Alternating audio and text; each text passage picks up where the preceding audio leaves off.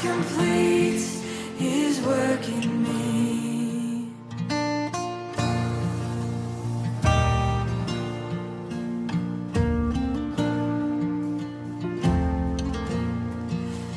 Mine are days here as a stranger, pilgrim on a narrow way.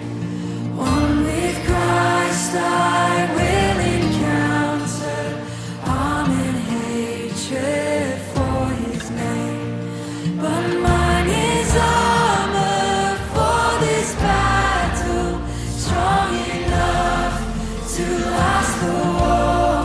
And he has said he will deliver safely to the golden shore. And mine are keys to Zion city, where beside the King I walk. For there my heart has found its treasure.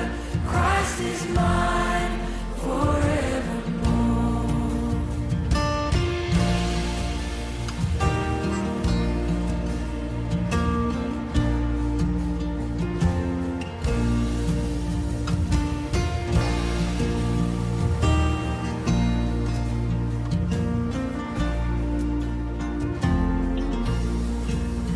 Come rejoice now, O my soul, for his love is my reward. Fear is gone and hope is sure. Christ is mine forevermore. Come rejoice now, O my soul, for his love is my reward. Fear is gone and hope is sure. Christ is mine forevermore. Come rejoice now, O my soul, for his love is my reward. Fear is gone and hope is sure.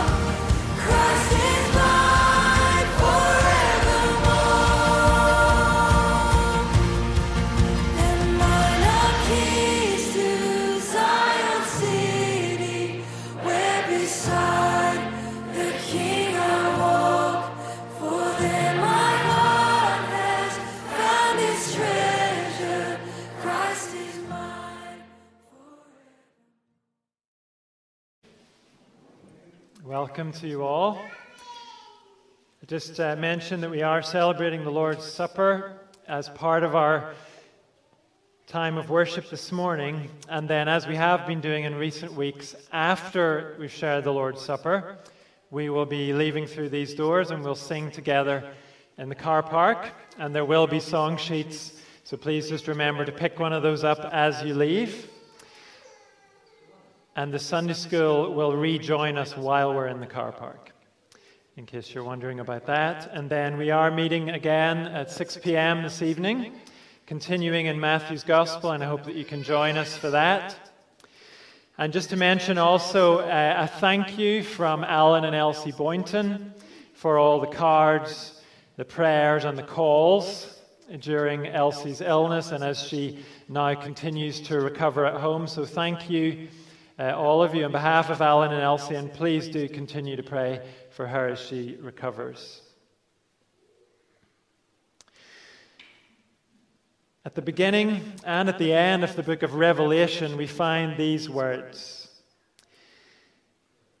I am the Alpha and the Omega, says the Lord God, who is, and who was, and who is to come, the Almighty. Our first song gives praise to the one who is Almighty over our beginning, over our eternal future, and over everything in between. He is Lord of our dawning.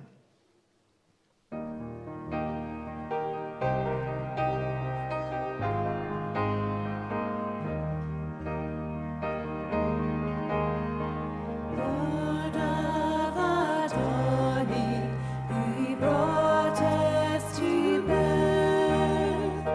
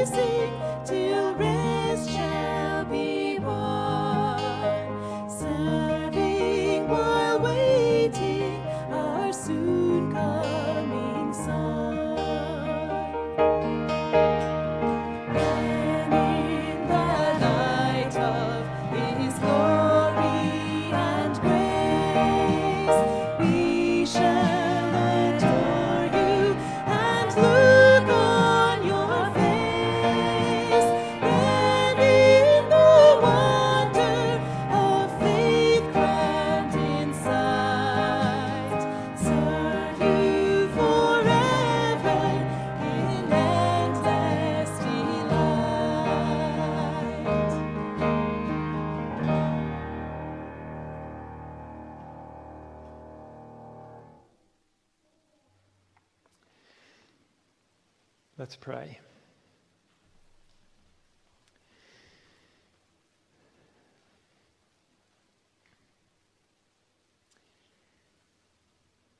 Lord God, we praise you because you are the Alpha and the Omega, the beginning and the end.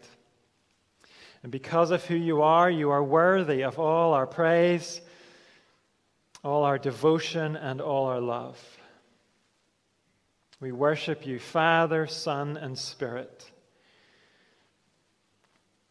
We worship you as the one who is not only almighty, but also the one who wipes away our tears and refreshes our souls.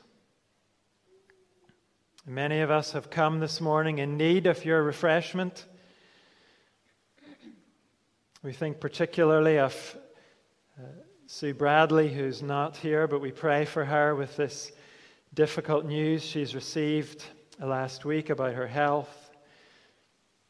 We pray for Clive Luke as he continues to mourn the death of his father after the funeral on Friday.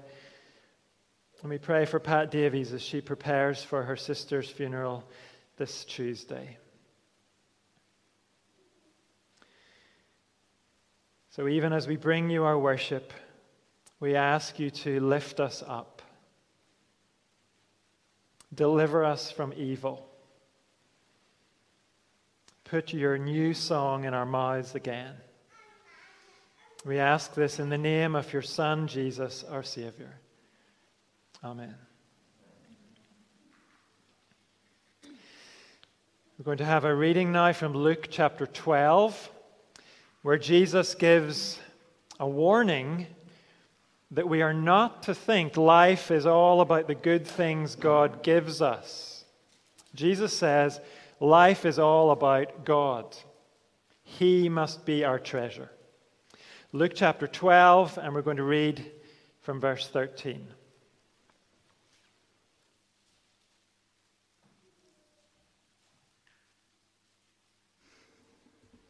The parable of the rich fool. Someone in the crowd said to him, "Teacher, tell my brother to divide the inheritance with me." Jesus replied, "Man, who appointed me a judge or an arbiter between you?" Then he said to them, "Watch out. Be on your guard against all kinds of greed. Life does not consist in an abundance of possessions." And he told them this parable. The ground of a certain rich man yielded an abundant harvest. He thought to himself, "What shall I do? I have no place to store all my crops." Then he said, "This is what I'll do. I will tear down my barns and build bigger ones, and there I will store my surplus grain. And I'll say to myself, you have plenty of grain laid up for many years. Take life easy. Eat, drink, and be merry." But God said to him, "You fool, this very night your life will be demanded from you. Then who will get what you've prepared for yourself? This is how it will be with whoever stores up things for themselves, but is not rich toward God."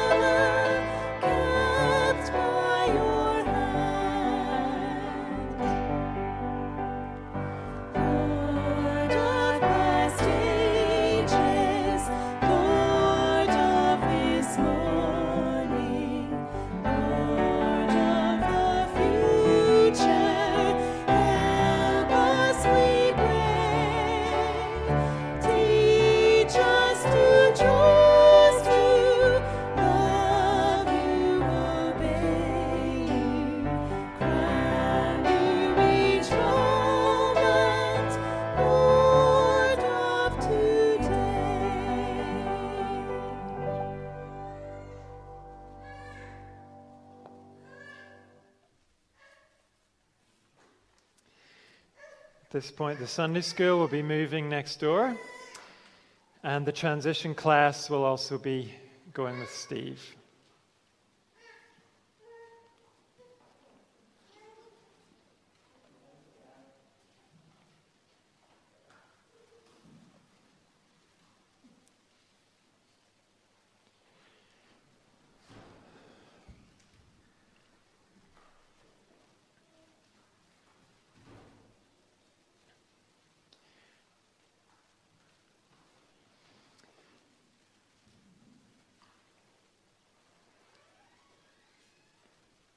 If we did a survey this morning of everyone's favorite Old Testament book, I wonder how many of us would say Deuteronomy. I mention that because I think we could make a good case that Jesus Christ would say Deuteronomy is his favorite book of the Old Testament. He quoted from Deuteronomy more than any other Old Testament book. And when he was going through one of the most significant ordeals of his life, when he was in the wilderness being tempted by Satan, during that ordeal, Jesus quoted 3 passages of Scripture to combat Satan's temptation. All 3 of them came from the book of Deuteronomy. And 2 of them came from the chapter we're going to look at this morning. And then when Jesus was asked which commandment was most important, he again quoted from the chapter we're going to look at this morning. So it's not too much of a stretch to suggest that not only was Deuteronomy Jesus' favorite book, but our passage this morning was his favorite part of his favorite book. And I hope that's motivation enough for us to turn to that passage and see why Jesus considered it so significant. It's Deuteronomy chapter 6.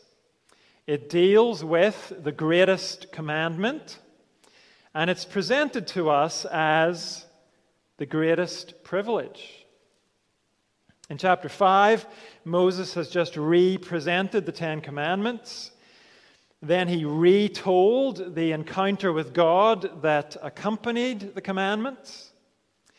And now Moses moves from retelling that past event to challenge this current generation of Israelites about their future.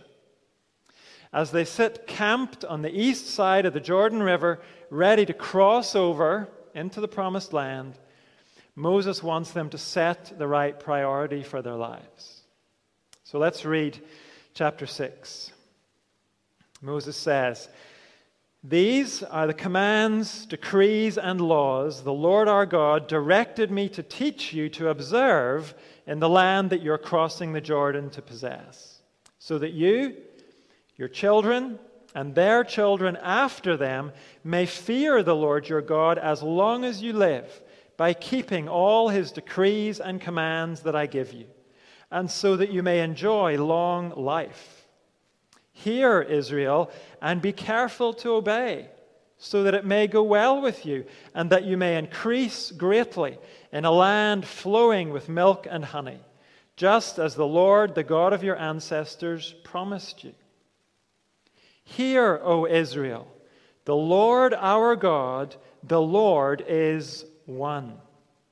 Love the Lord your God with all your heart, and with all your soul, and with all your strength. These commandments that I give you today are to be on your hearts. Impress them on your children. Talk about them when you sit at home and when you walk along the road, when you lie down and when you get up. Tie them as symbols on your hands and bind them on your foreheads.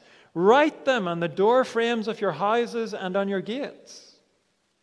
When the Lord your God brings you into the land he swore to your fathers, to Abraham, Isaac, and Jacob, to give you, a land with large, flourishing cities you did not build, houses filled with all kinds of good things you did not provide, wells you did not dig, and vineyards and olive groves you did not plant, then when you eat and are satisfied, be careful that you do not forget the Lord, who brought you out of Egypt, out of the land of slavery. Fear the Lord your God, serve him only, and take your oaths in his name. Do not follow other gods, the gods of the peoples around you. For the Lord your God who is among you is a jealous God, and his anger will burn against you, and he will destroy you from the face of the land. Do not put the Lord your God to the test as you did at Massah. Be sure to keep the commands of the Lord your God and the stipulations and decrees he has given you. Do what is right and good in the Lord's sight, so that it may go well with you, and you may go in and take over the good land that the Lord promised on oath to your ancestors, throwing out all your enemies before you, as the Lord said. In the future, when your son asks you, what is the meaning of the stipulations, decrees, and laws the Lord our God has commanded you? Tell him, we were slaves of Pharaoh in Egypt, but the Lord brought us out of Egypt with a mighty hand. Before our eyes, the Lord sent signs and wonders, great and terrible, on Egypt and Pharaoh and his whole household. But he brought us out from there to bring us in and give us the land that he promised on oath to our ancestors. The Lord commanded us to obey all these decrees and to fear the Lord our God, so that we might always prosper and be kept alive, as is the case today. And if we are careful to obey all this law before the Lord our God, as he has commanded us, that will be our righteousness. This is God's word. And there are 3 sections to it.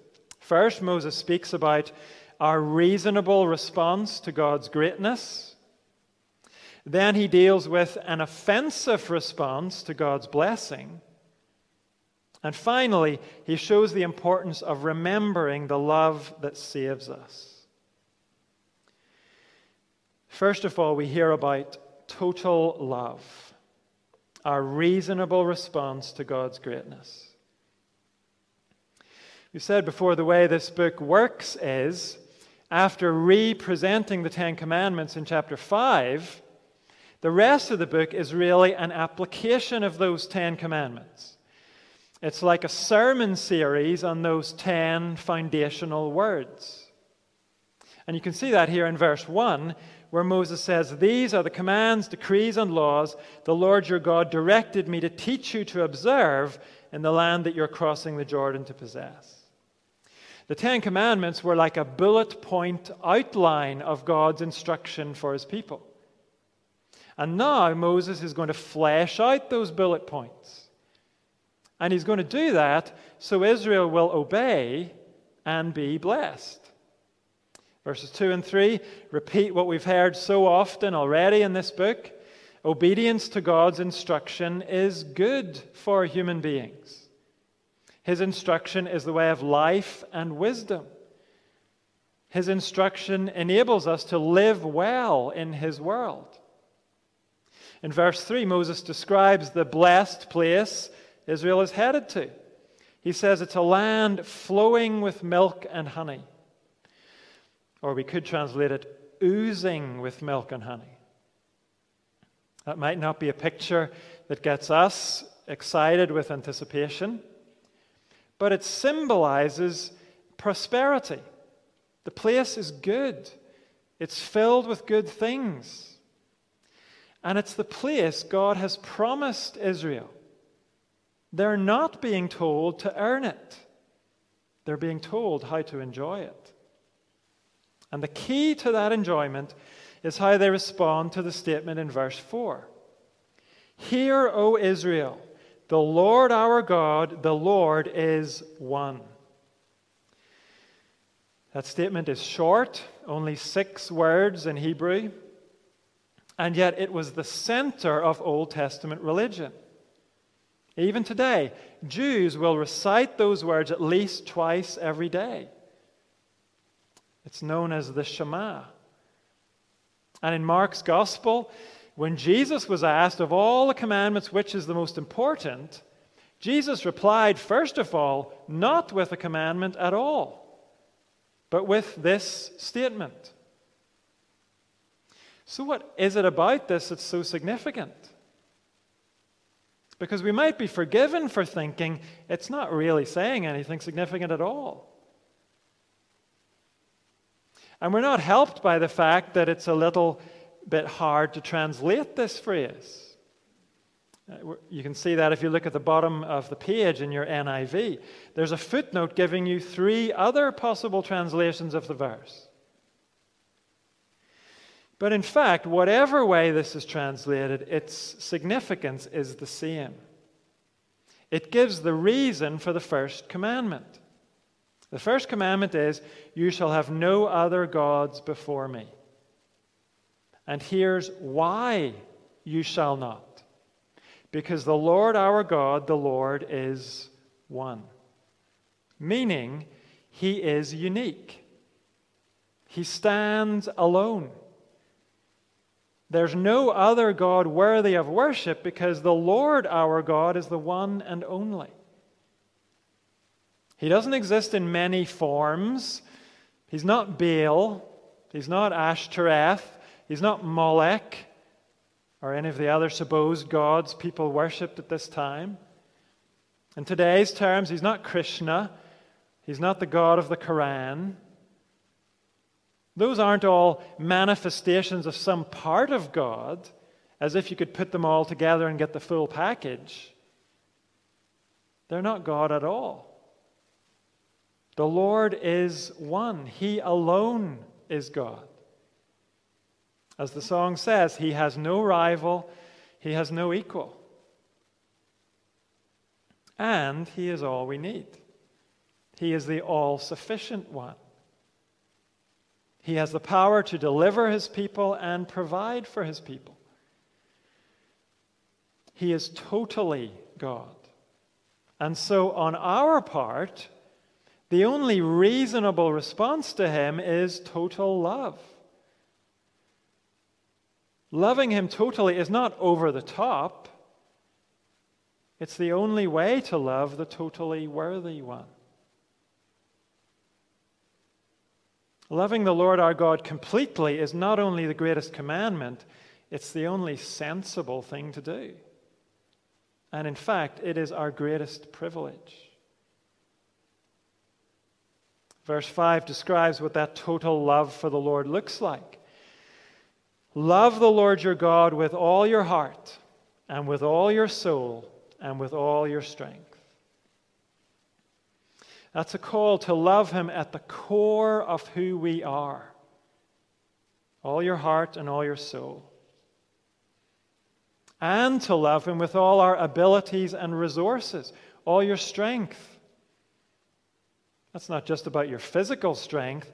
It includes your financial strength, your social influence, and the stuff that you own.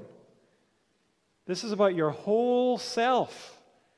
Your entire person, and all that's yours. Love God by putting all of it to work for him. Make him first in your heart and your head and your daily efforts and priorities. And that total love is then illustrated in verses 6 to 9. This is what it looks like. It means the Lord's word will be central to our lives. His instruction will rule in our lives.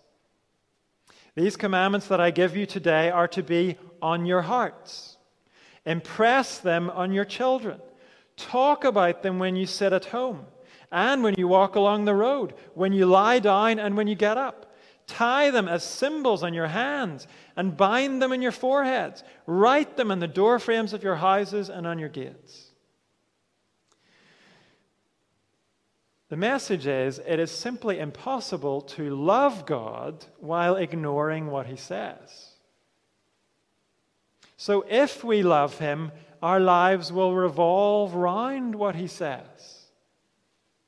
That means we'll read his word, but we'll also take what we read to heart.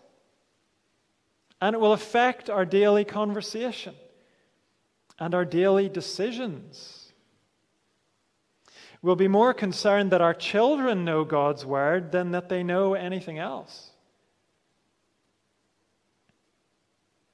After all, how will our children ever love Him if they've never been introduced to Him and been shown the goodness and the wisdom of His word? One of the saddest statements in the Bible is in Judges chapter 2. The writer of Judges tells us, a generation grew up in Israel who knew neither the Lord nor what He had done for Israel. How could that have happened? It happened because their parents couldn't be bothered to tell them about the Lord and what He'd done for Israel.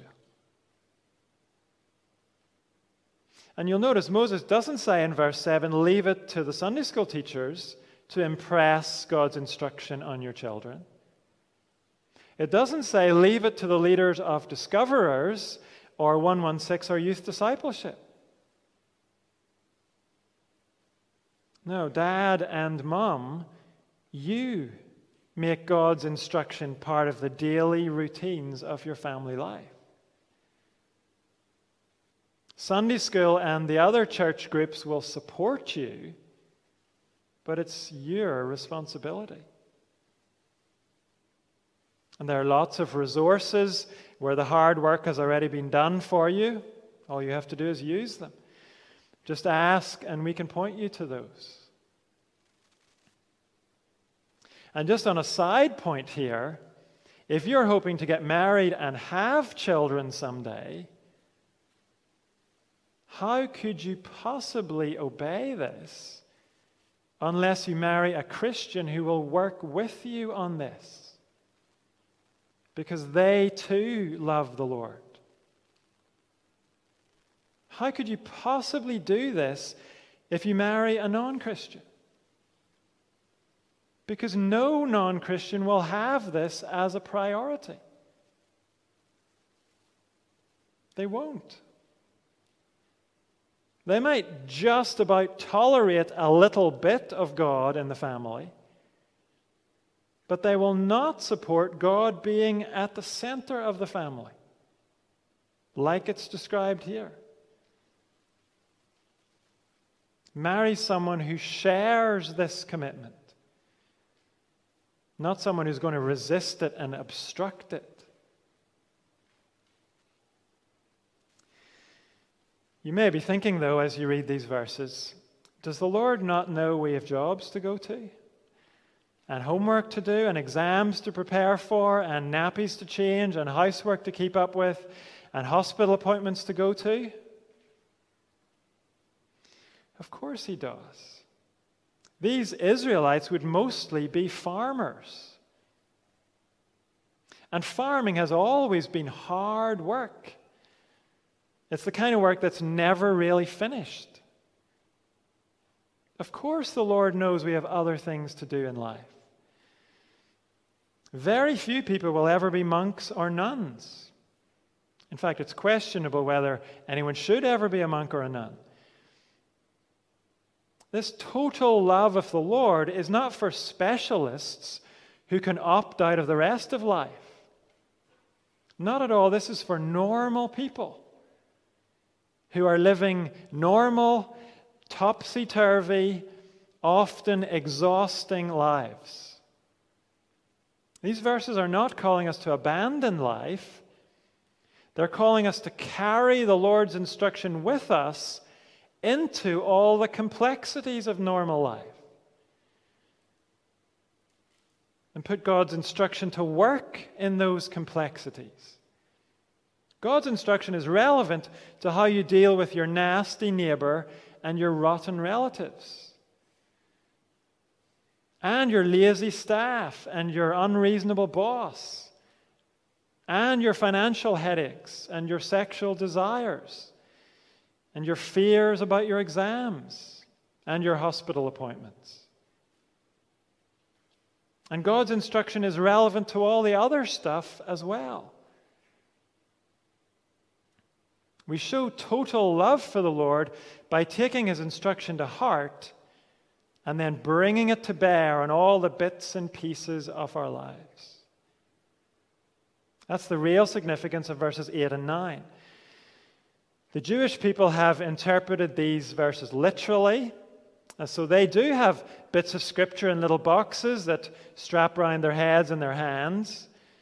They do have bits of Scripture in little boxes beside the doors of their houses. And I'm sure there's something to be said for that.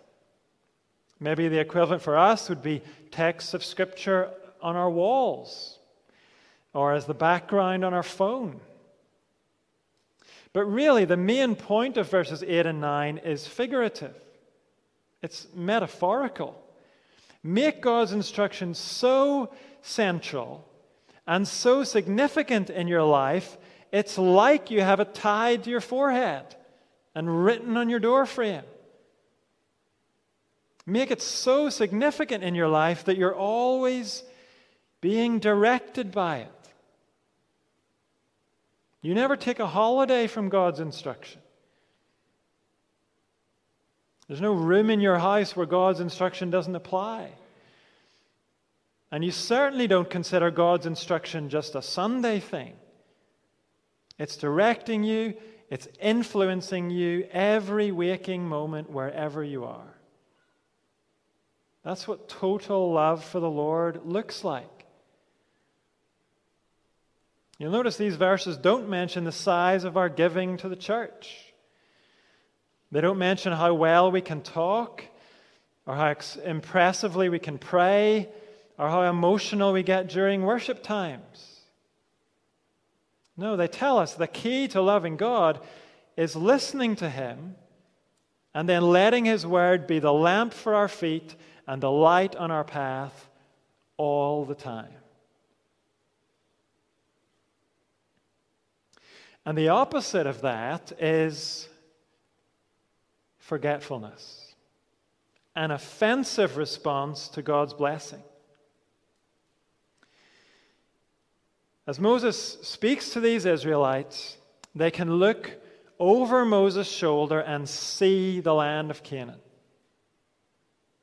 just across the river, the land which the Lord has promised to give them. And here in verse 10, Moses warns the people, when the Lord your God brings you into the land he swore to your fathers, to Abraham, Isaac, and Jacob, to give you, a land with large, flourishing cities you did not build, houses filled with all kinds of good things you did not provide, wells you did not dig, and vineyards and olive groves you did not plant, then when you eat and are satisfied, be careful that you do not forget the Lord who brought you out of Egypt, out of the land of slavery. Israel is going to receive blessing. They're going to acquire land, cities, houses, furnishings, and crops that are all gifts from the Lord. But the tragedy is that God's wonderful gifts can lead to God Himself being forgotten. Comfortable surroundings and full bellies can become so distracting to us, they end up becoming the focus of our love instead of God. That's why one preacher talks about God's people being afflicted with affluence.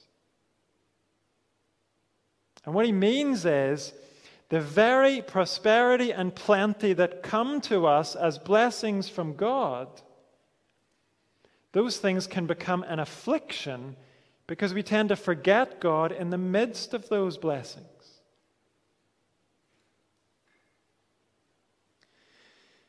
And the majority of us here are afflicted with affluence. We have an abundant supply of money, goods, or property. That's what affluence is. And even if we're very far down the scale of that by this country's standards, that still makes us very near the top of the scale in worldwide terms. It does. Jesus spoke about asking God for our daily bread. But when was the last time you woke up in the morning truly not knowing where that day's bread was going to come from?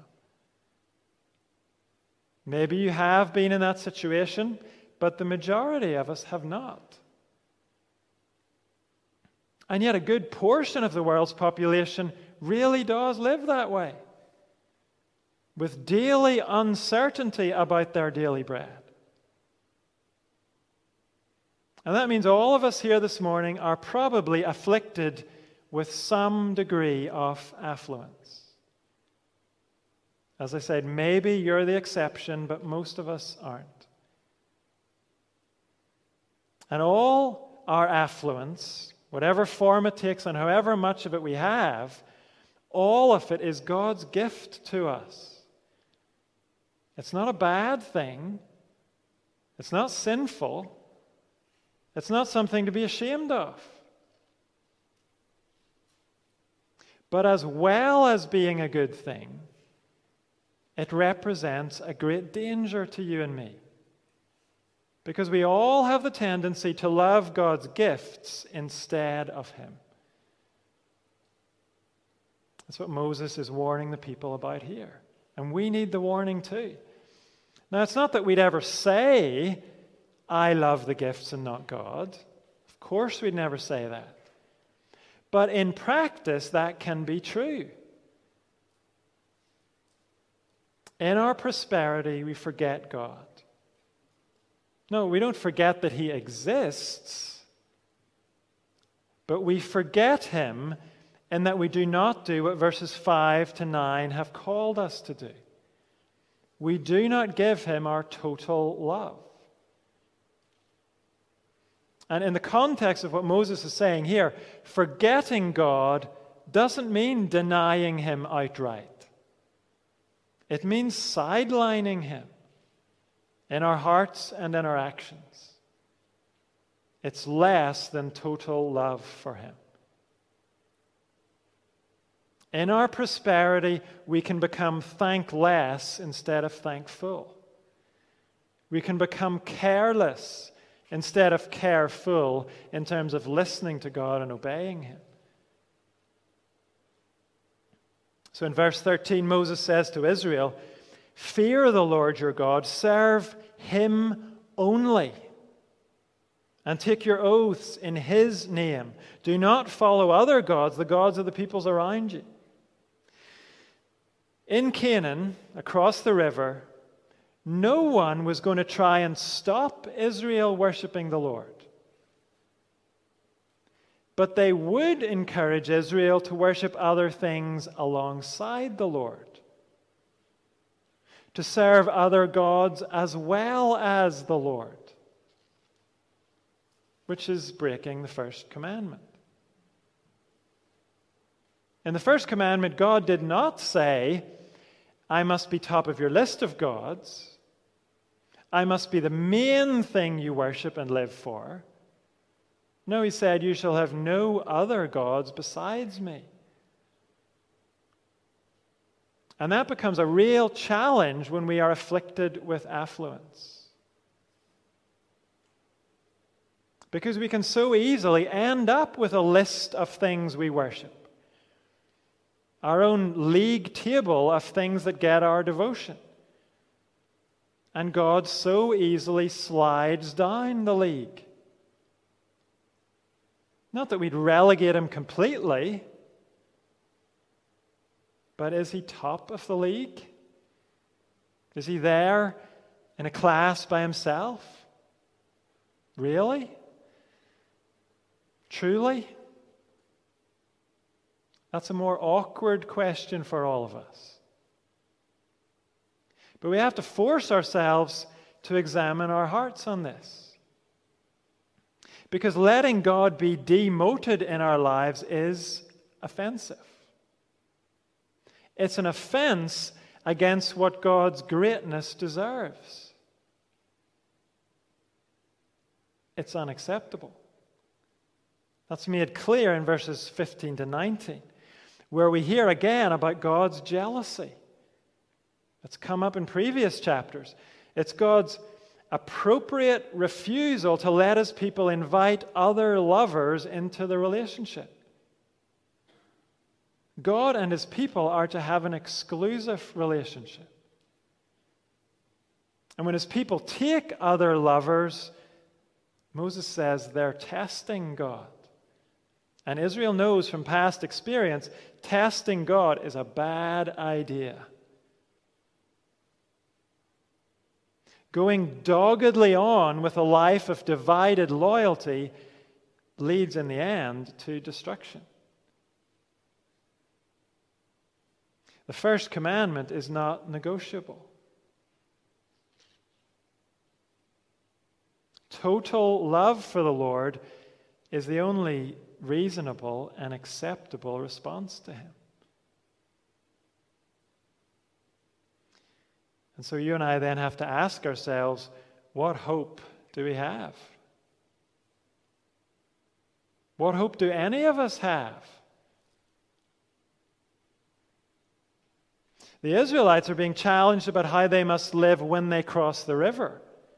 There's still a choice for them to make, to love the Lord with total love. But you and I are already in the thick of it. We're not waiting to get started with this. If life is a marathon, you and I are already miles into it. And can any of us say we have been loving the Lord with total love? Can any of us say we are above forgetfulness? That our prosperity never distracts us from the one who gave it all to us?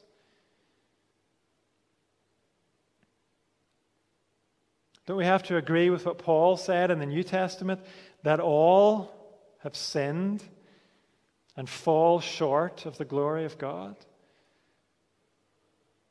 None of us measure up. But here's the beauty of this passage. Ultimately, this passage points us to the love that saves us. And it is not our love for God. It's his love for us. God's love is the love that saves us.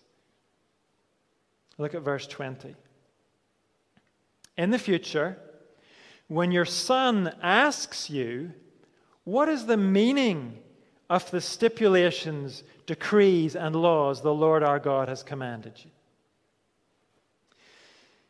The boy is asking his dad or his mom, what's all this about? Why do we pay attention to these commands? Why do we take them so seriously? And we might expect the answer to be, well, son, we take them seriously because our obedience is what saves us. But look at the actual answer in verse 21. Why do we take these commands so seriously? Because we were slaves of Pharaoh in Egypt. But the Lord brought us out of Egypt with a mighty hand. Before our eyes, the Lord sent signs and wonders, great and terrible, on Egypt and Pharaoh and his whole household. But he brought us out from there to bring us in and give us the land that he promised on oath to our ancestors. So when your son or daughter asks, why do we take these commands seriously? The answer starts with the people's helplessness, their great need. We were slaves in Egypt. And then comes the work of God's rescue. He brought us out of Egypt. Then the things God has promised, the good gifts he has ahead of his people. And then, and only then, does the answer mention the commands that were asked about in verse 20. They don't come into the picture until verses 24 and 25. What's the significance of that?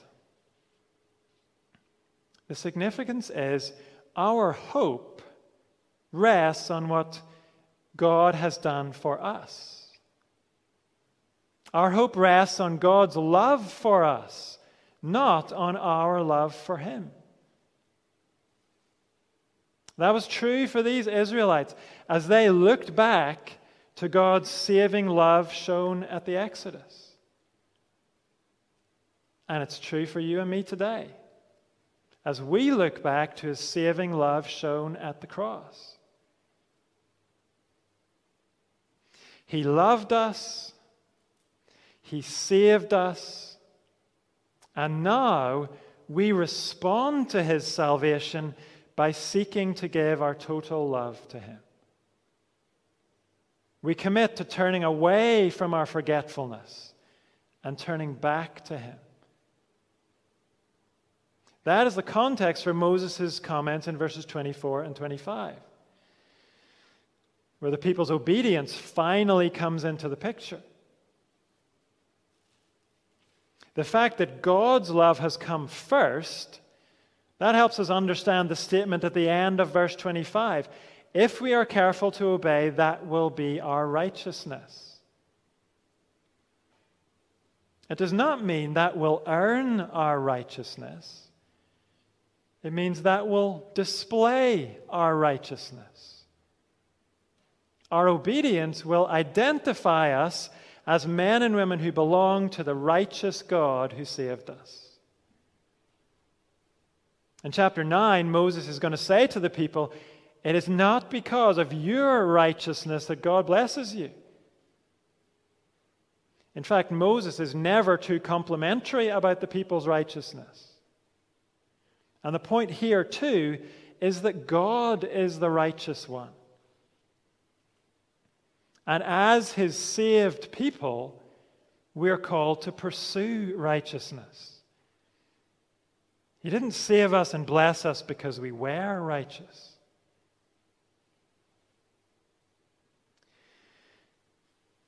So you and I can read Deuteronomy chapter 6 without being crushed by it.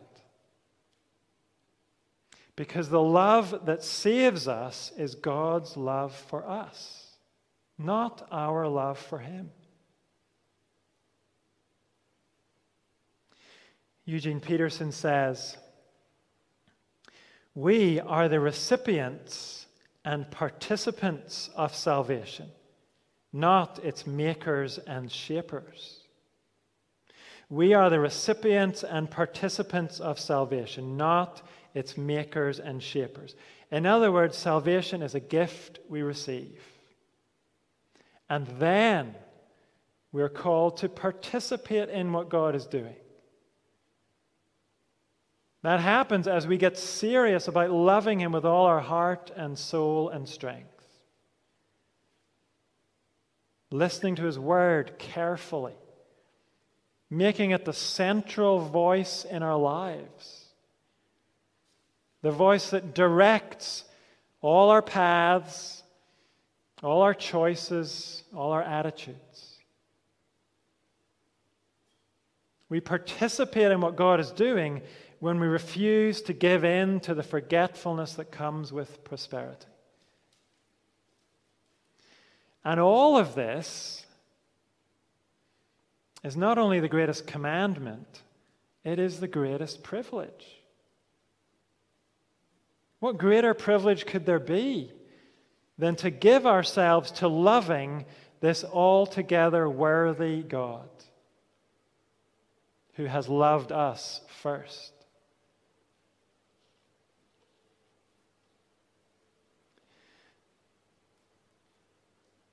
We noticed in the last section of this passage, the first thing Israel was to remember was God's salvation. The first story the father was to tell his son was the story of the Exodus. Obedience made sense in the light of the Exodus. When the son grasped the wonder of God's salvation, then obedience would be the only reasonable thing to do. And it would be a joy. And it's the same for us.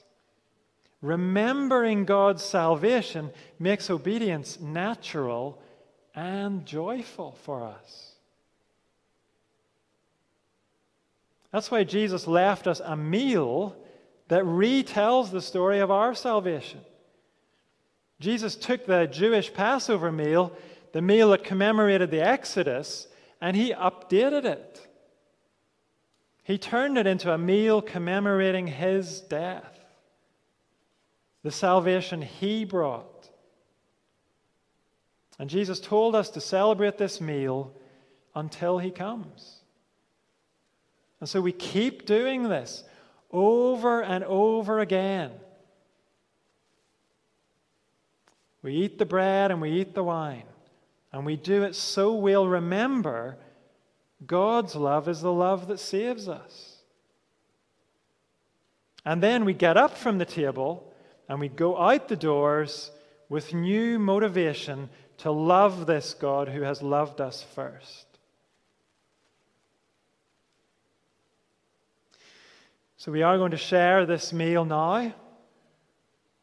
And as our servers come and begin to serve the bread, let's just use this time to personally remember the work of love that's represented here in the bread and the wine. Jesus said they represent his body, broken for our salvation, and his blood poured out for our salvation. If you're trusting in Jesus as your Savior, then please join us by taking the bread and then the wine. But if you're still trying to save yourself somehow by being good enough for God, or if the things I've been saying just aren't clear to you yet, then please just let the bread and the wine pass you by today. As the bread is served, we'll keep it, and then once everyone has been served, we'll eat together.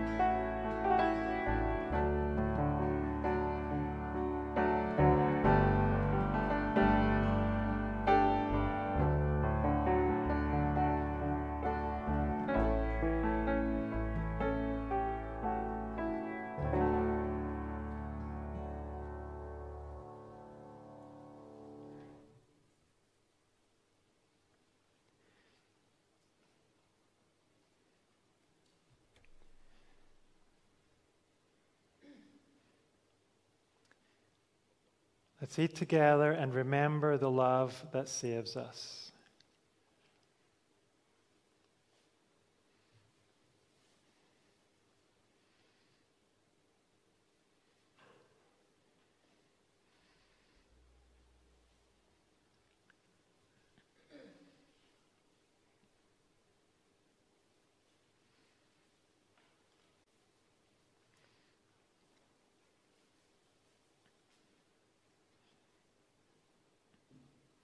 And as you're served the wine again, we'll keep the cup and drink it together.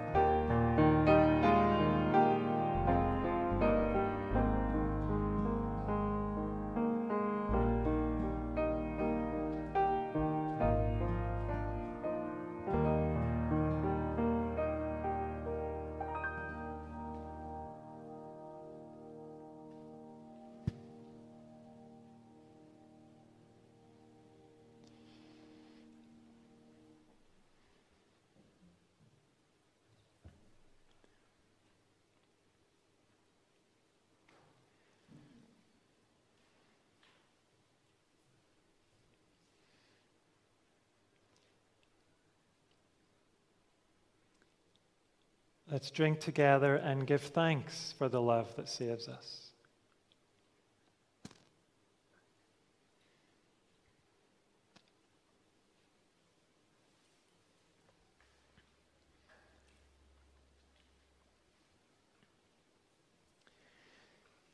Lord God, we give you thanks for this great salvation, perfectly accomplished in Christ. And we give you thanks for the privilege we have of responding to you with love. Help us to do that. Help us listen ever more carefully to your instruction all the time. Help us be ever more careful to obey your instruction all the time. We thank you for your Holy Spirit who helps us in our weakness. And we pray that in the power of your Spirit, we will grow in our love for you. Amen. We're going to respond together now in song as we follow the musicians out through these doors, and again, picking up a song sheet as you leave. I will go round to the back, and the Sunday school will be joining us while we're there.